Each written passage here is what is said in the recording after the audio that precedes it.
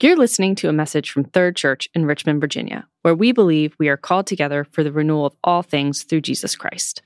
To learn more about Third or how you can get involved with our community, please check out our website, thirdrva.org. That's THIRDRVA.org. Thanks for listening.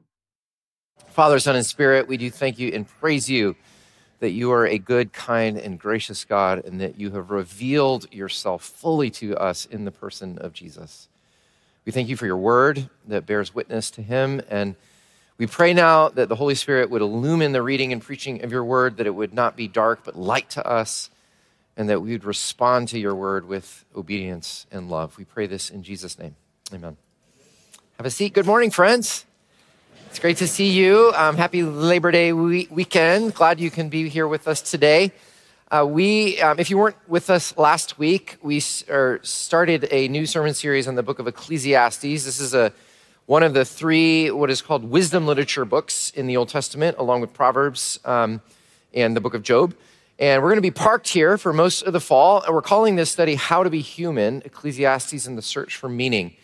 Because essentially that's what this book is about. It's about how to live in a really complex and baffling world that we live in, and yet live a really beautiful and meaningful life. And I think that all of us in the confused and chaotic world that we live in are looking to do that. So we started with Ecclesiastes 1 last week. So if you have a Bible, you can open it up to Ecclesiastes 1, or you can open up an app on your phone, or you can just listen as Mel reads to us from Ecclesiastes 1, 12 through 18, and then chapter 2, 12 through 17. So let's hear God's word.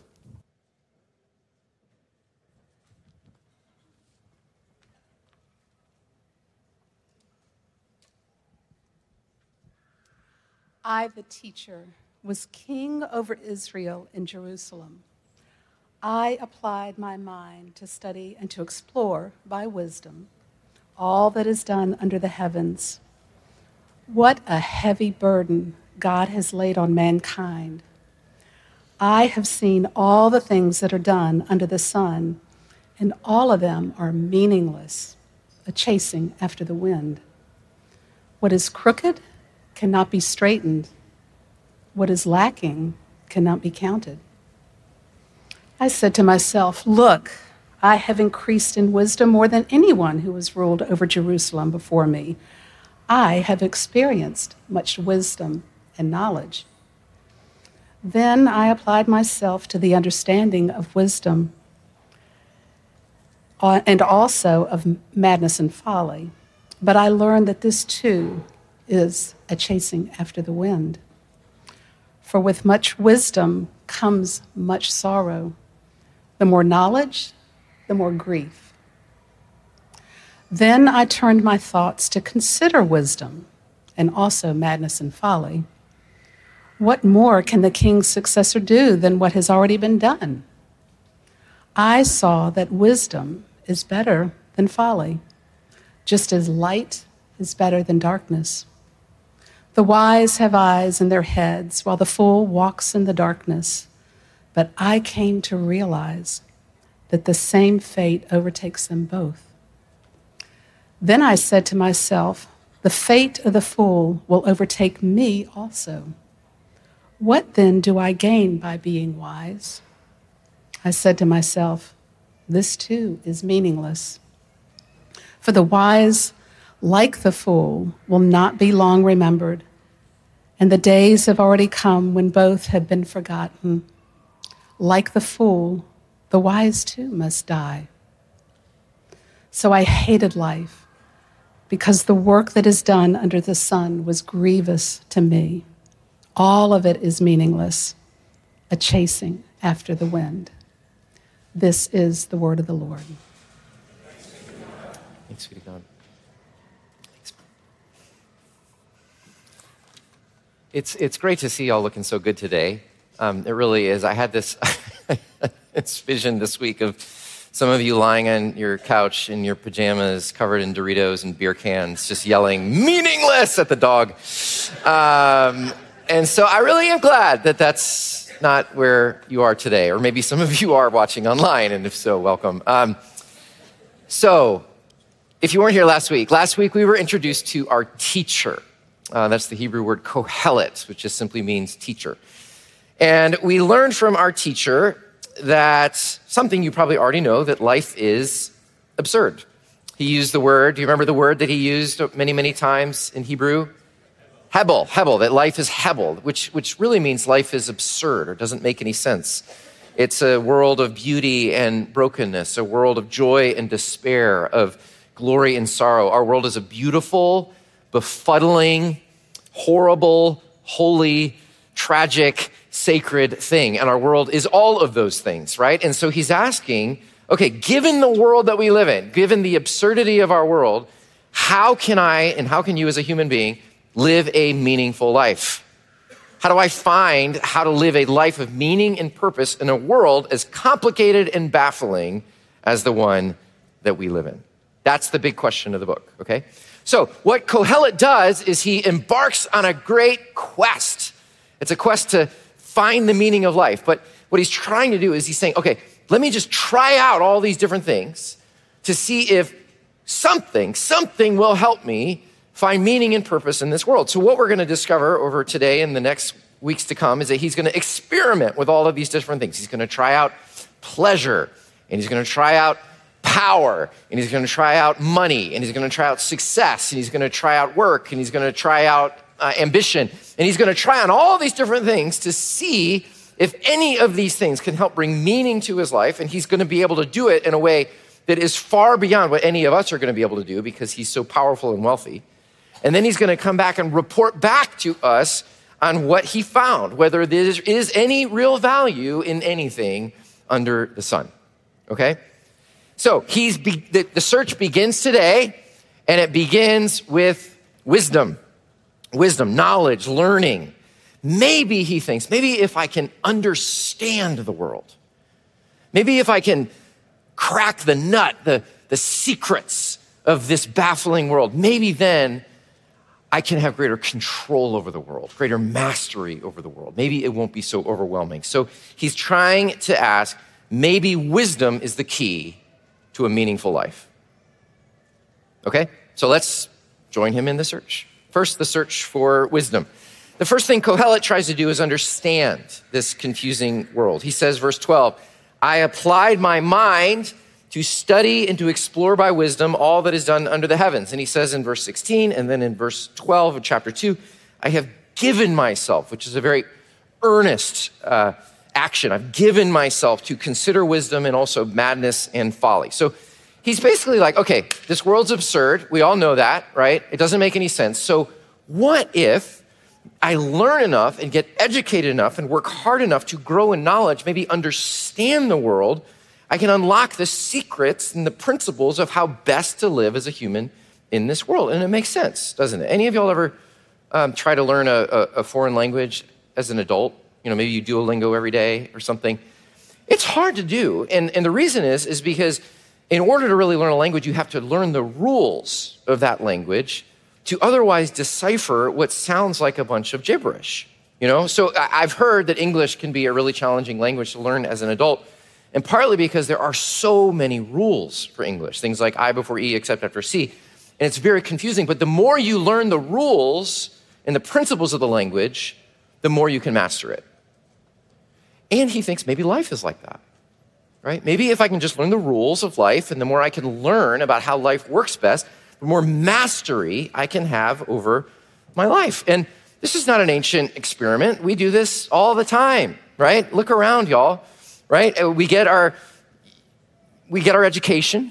You guys are a very educated bunch. We get our educations, we get our degrees, we sign up for gym memberships, we try out new diet plans, we learn about 10 principles for this and 5 rules for this. We hire financial advisors and life coaches, we devour podcasts, and we get all the best-selling, life plan books with the hope that if I can just get enough information, if I can just learn enough about the right principles for living, then maybe I can control the outcomes of my life and life won't feel quite so overwhelming. Are you guys resonating with what I'm talking about? Do you see this everywhere, right? The interesting thing is that there's a whole book in the Bible that reinforces this idea. It's called the book of Proverbs. And in the book of Proverbs, wisdom is held up as the great virtue that ultimately leads to a good and blessed life. So, for example, Proverbs 3 says this, blessed are those who find wisdom, those who gain understanding. Listen to this, for wisdom is more profitable than silver and yields better returns than gold. So much of Proverbs. Anybody ever read the book of Proverbs in here? So much of Proverbs, and you'll know this, so much of Proverbs is about if you do this, then this will happen, right? Like if you do the right things and keep the right path and follow the way of wisdom, that will lead to a good and prosperous life. But if you do the wrong things and you go the destructive and foolish path, then that will lead to destruction, right? So in some ways, that's what Qohelet wants to discover. Is that true? Does that work? Does life work that way? Is life that black and white? Is it really true that I can make certain choices and follow certain rules, and if I learn as much as I can about these things, then that will inevitably lead to a good life, and I can control an otherwise chaotic existence? Wouldn't that be great? Wouldn't that be great if we could just learn the right rules and then life would work out the way we want it to? Is that the way life works? No, it is not. And so the problem is that if you have lived on this planet, even for a little while, and I think most of you have, you know that things don't really turn out this way. See, often we find that just like when it comes to learning the English language, yes, there are so many good rules, but guess what? There are so many what? Exceptions, right? So yeah, I before E, except after C, but then you meet your foreign caffeinated neighbor who owns 8 beige sleighs. And there's like 6 exceptions right there to the rule, right? There's so many exceptions. Life rarely goes the way that we hoped for, and it often results in a way exactly opposite of what we planned for. Often, the right rules don't work out. So, a few examples. The guy, let's just imagine this guy who's extremely fastidious about his health, and he works out and goes to the gym 4 or 5 times a week, and he only eats whole foods and without any antibiotics, and he gets enough sleep, and he checks his cholesterol, and he's extremely committed to living a healthy lifestyle. He gets cancer, 37, dead in a year. And then you got another guy over here, like Keith Richards, the guitarist from the Rolling Stones, who is just like an infamous heroin addict, who's an alcoholic, who's a chain smoker, wild and hard living, and he's 79 going on 80, and he's going strong. What in the world, right? This is absurd. Or think about this, a parent who prays and prays for their child and, plays Mozart to her in the womb and reads all the right parenting books and shows up at all the soccer games, right? Who's just like the exceptional parent. Their kid walks away from their faith and goes off the rails and rejects the good way. While this other parent who's unintentional and neglectful and just leaves the TV on all day, their kids end up wise and mature and kind. It's just absurd. Or the spouse who is conscientious and kind and seeks to live a Christ-centered marriage. She has a marriage that completely falls apart. While you watch a friend who's selfish and rude and mean-spirited, who has this marriage that just seems to flourish. It's absurd. Or this person is generous to the poor and volunteers at the health clinic and ends up dying with little to her name, and then the crook exploits the poor and gets wealthier and wealthier and evades justice every single time. You see, it's absurd. Life just doesn't work the way we think the rules tell us it's supposed to. And this is why Qohelet says in verse 17 of chapter 1, I gave myself to the study of wisdom, but I learned that this too is a chasing after the wind. For with much wisdom comes much sorrow. The more knowledge, the more grief. Or as the Message translation puts it, the more you know, the more you hurt. Because he discovers that growing in wisdom doesn't make the world less confusing. He actually gets more confused and is more baffling. And the more he learns, the more broken he realizes the world actually is. He realizes even more how absurd existence is and that nothing really seems to happen with any rhyme or reason whatsoever.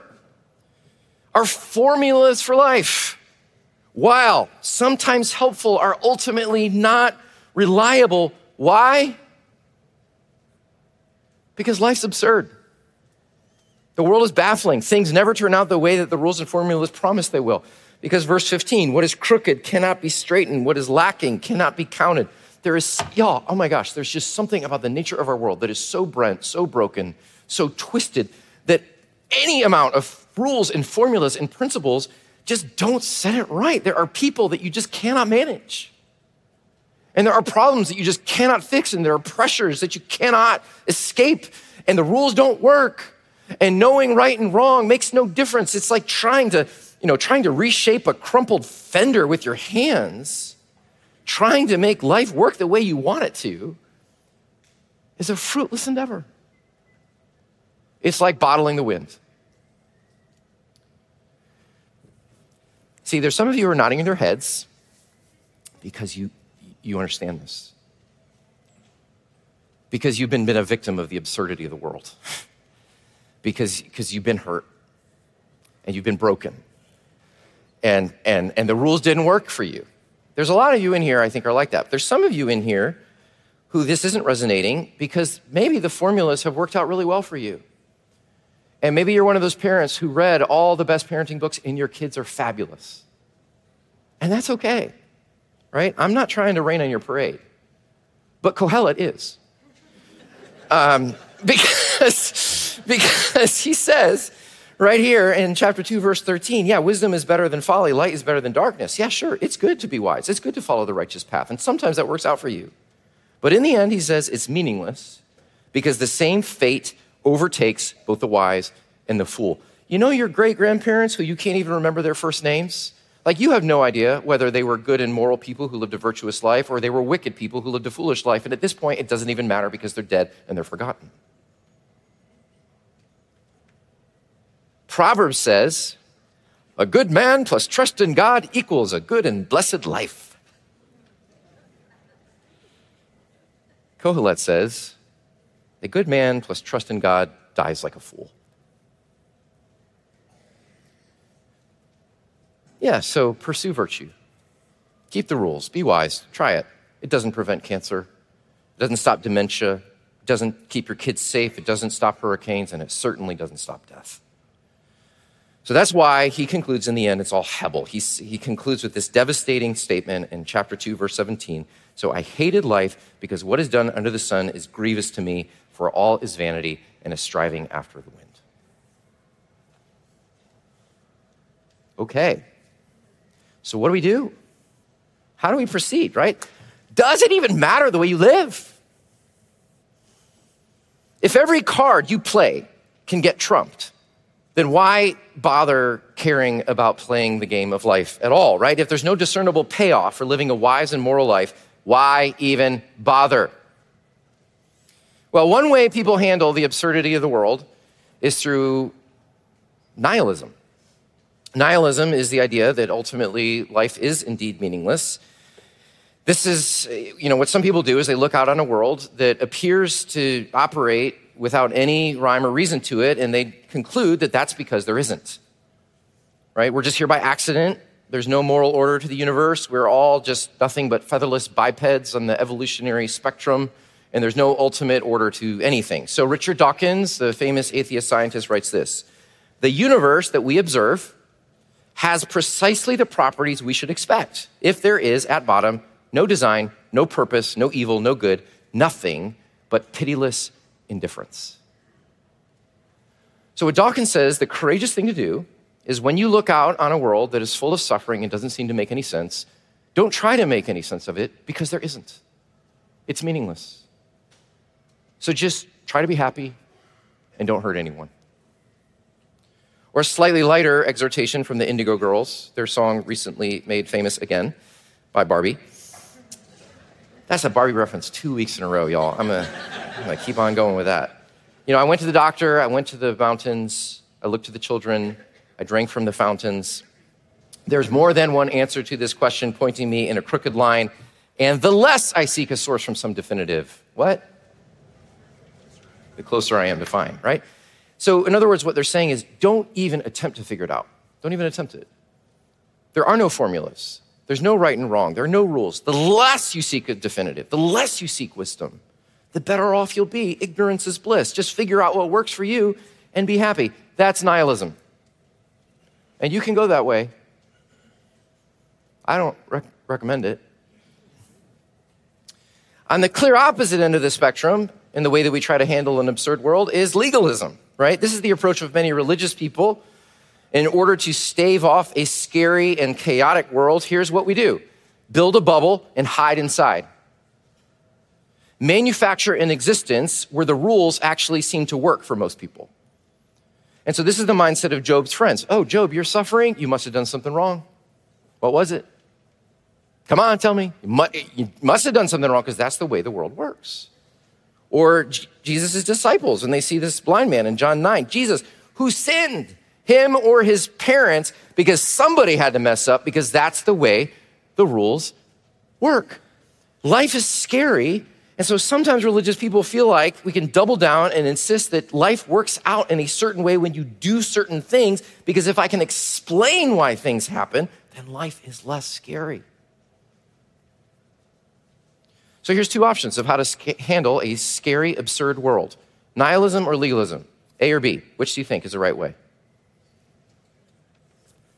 Class, anyone? C. Yes, I'm glad someone said C. This is where we, remember what I said last week, that Ecclesiastes is true, but thank God it's not the whole truth? This is where we must look beyond Qohelet to the person of Jesus. Let's ask this. How does Jesus handle the absurd world we live in? Well, first of all, on the one hand, he does affirm there is a true order and meaning to the world, right? Jesus affirms a good creator God. He affirms the truth of the law.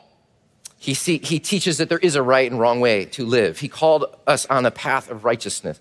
He said there are certain ways to live that are better and more pleasing to God. It is good to be good. And it's good to be good regardless of what happens to you, regardless of the outcome, simply because it brings glory to God. So Jesus did affirm that. But on the other hand, Jesus understood that our world is deeply broken, and the way the world is meant to be is not the way the world always is.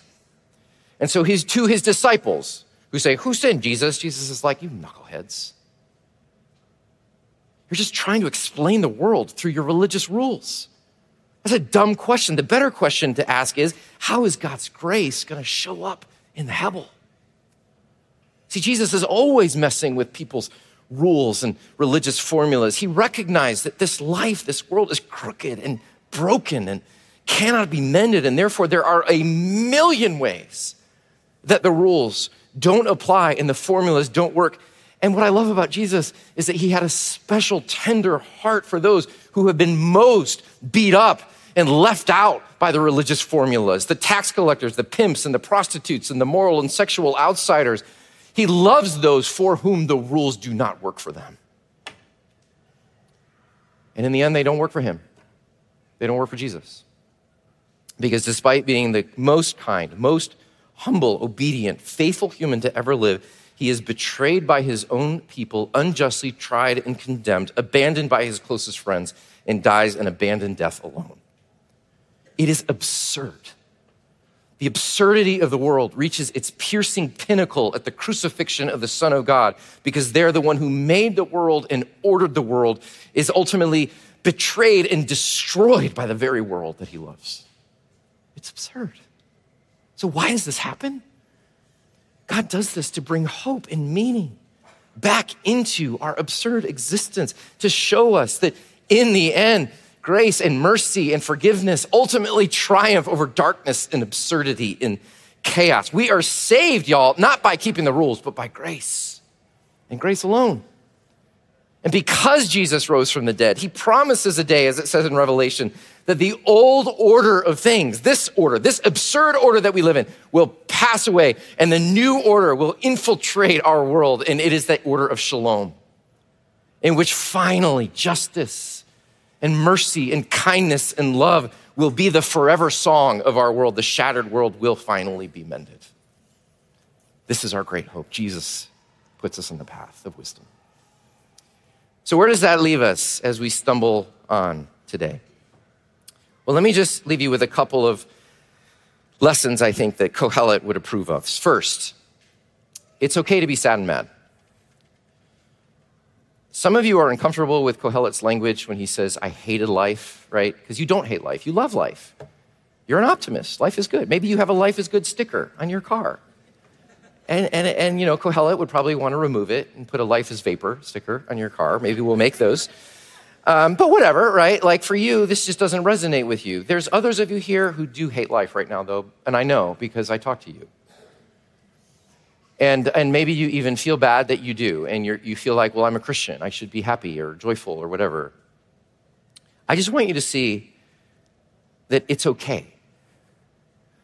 And that sometimes there are things that happen in life that are so horrible and so cruel and so inexplicable and absurd that the very best way to respond is by hating it. Sometimes there are just those things. And there is a whole tradition in Scripture called lament. More than half of the Psalms are lament, and the entire book of the Bible is called Lamentations, that are just people crying out and grieving and shaking their fists at God in a world they don't understand. This is Scripture, y'all. Scripture. And God welcomes it. Sometimes the very best thing to do in the face of our absurd world is to hate. But remember when you cry that your tears fall not because life is meaningless, because it isn't. You are crying because life is so meaningful, and you know it. Deep down, you know that we are not meant for a world like this. You know we are meant for a world of shalom. And like sitting at a dining table crying because the person that you once loved is no longer there, you are grieving for a world that once was but has been lost and yet is coming again. That's the world you're crying for.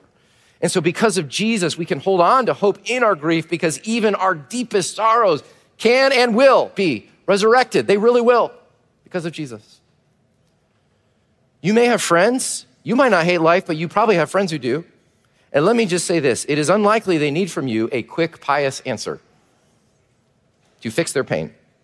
When people's lives go horribly wrong, the last thing they need to be told is that they screwed up.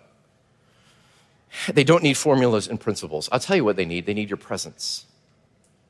They need for you to come alongside them and sit with them in the darkness and actually feel with them the absurdity and pain of what they're enduring. That's what they need. Sometimes, often, our lives go wrong, not because we've lived as fools, but because the world is Hebel. You just got to feel that sometimes. So it's okay. And the other thing I want to say is this. Dependence is always better than control. Yeah, it feels safe when you think you can master life. Our world is so scary. And the future feels so uncertain right now. And the more you think you can control the outcomes of your life for your kids and your family and your marriage and your future and your health and your finances, I know, the safer you'll feel. My wife, Sarah, calls it the evangelical blessing formula. It's a very attractive formula, I promise, right? Keep the rules plus trust in God equals a prosperous and happy family. Here's the problem. Not only will that make you a judgmental person, but when your life doesn't turn out the way you planned, you will either fall into shame because clearly you've done something wrong, or you will fall into anger because God didn't keep up his side of the deal. Here's the good news.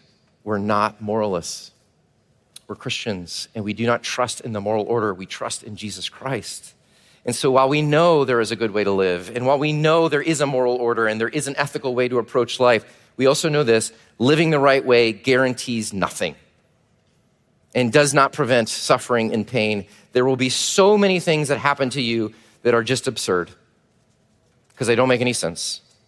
And so the better way to live is not try to control your lives, but to surrender your life.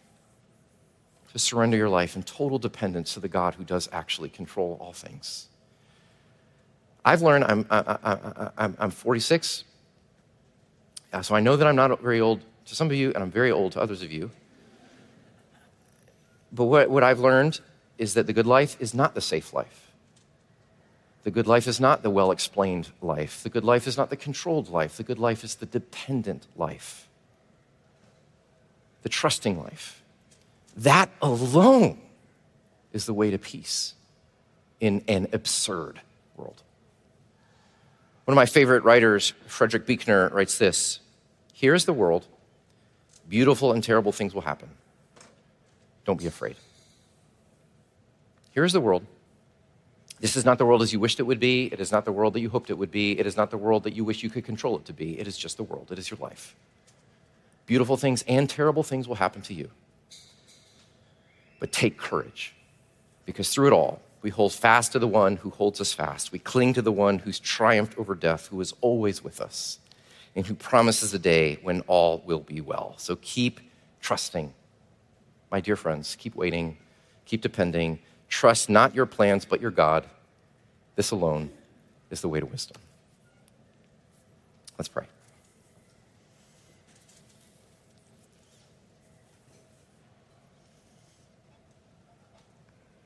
We are so grateful, Lord, that you have seen us in this absurd world that we live in. And that in order to help us, you didn't send down a book of rules and principles to help us live better lives so that everything will work out, but that you came down in your own flesh in the person of Jesus Christ to enter into the absurdity with us.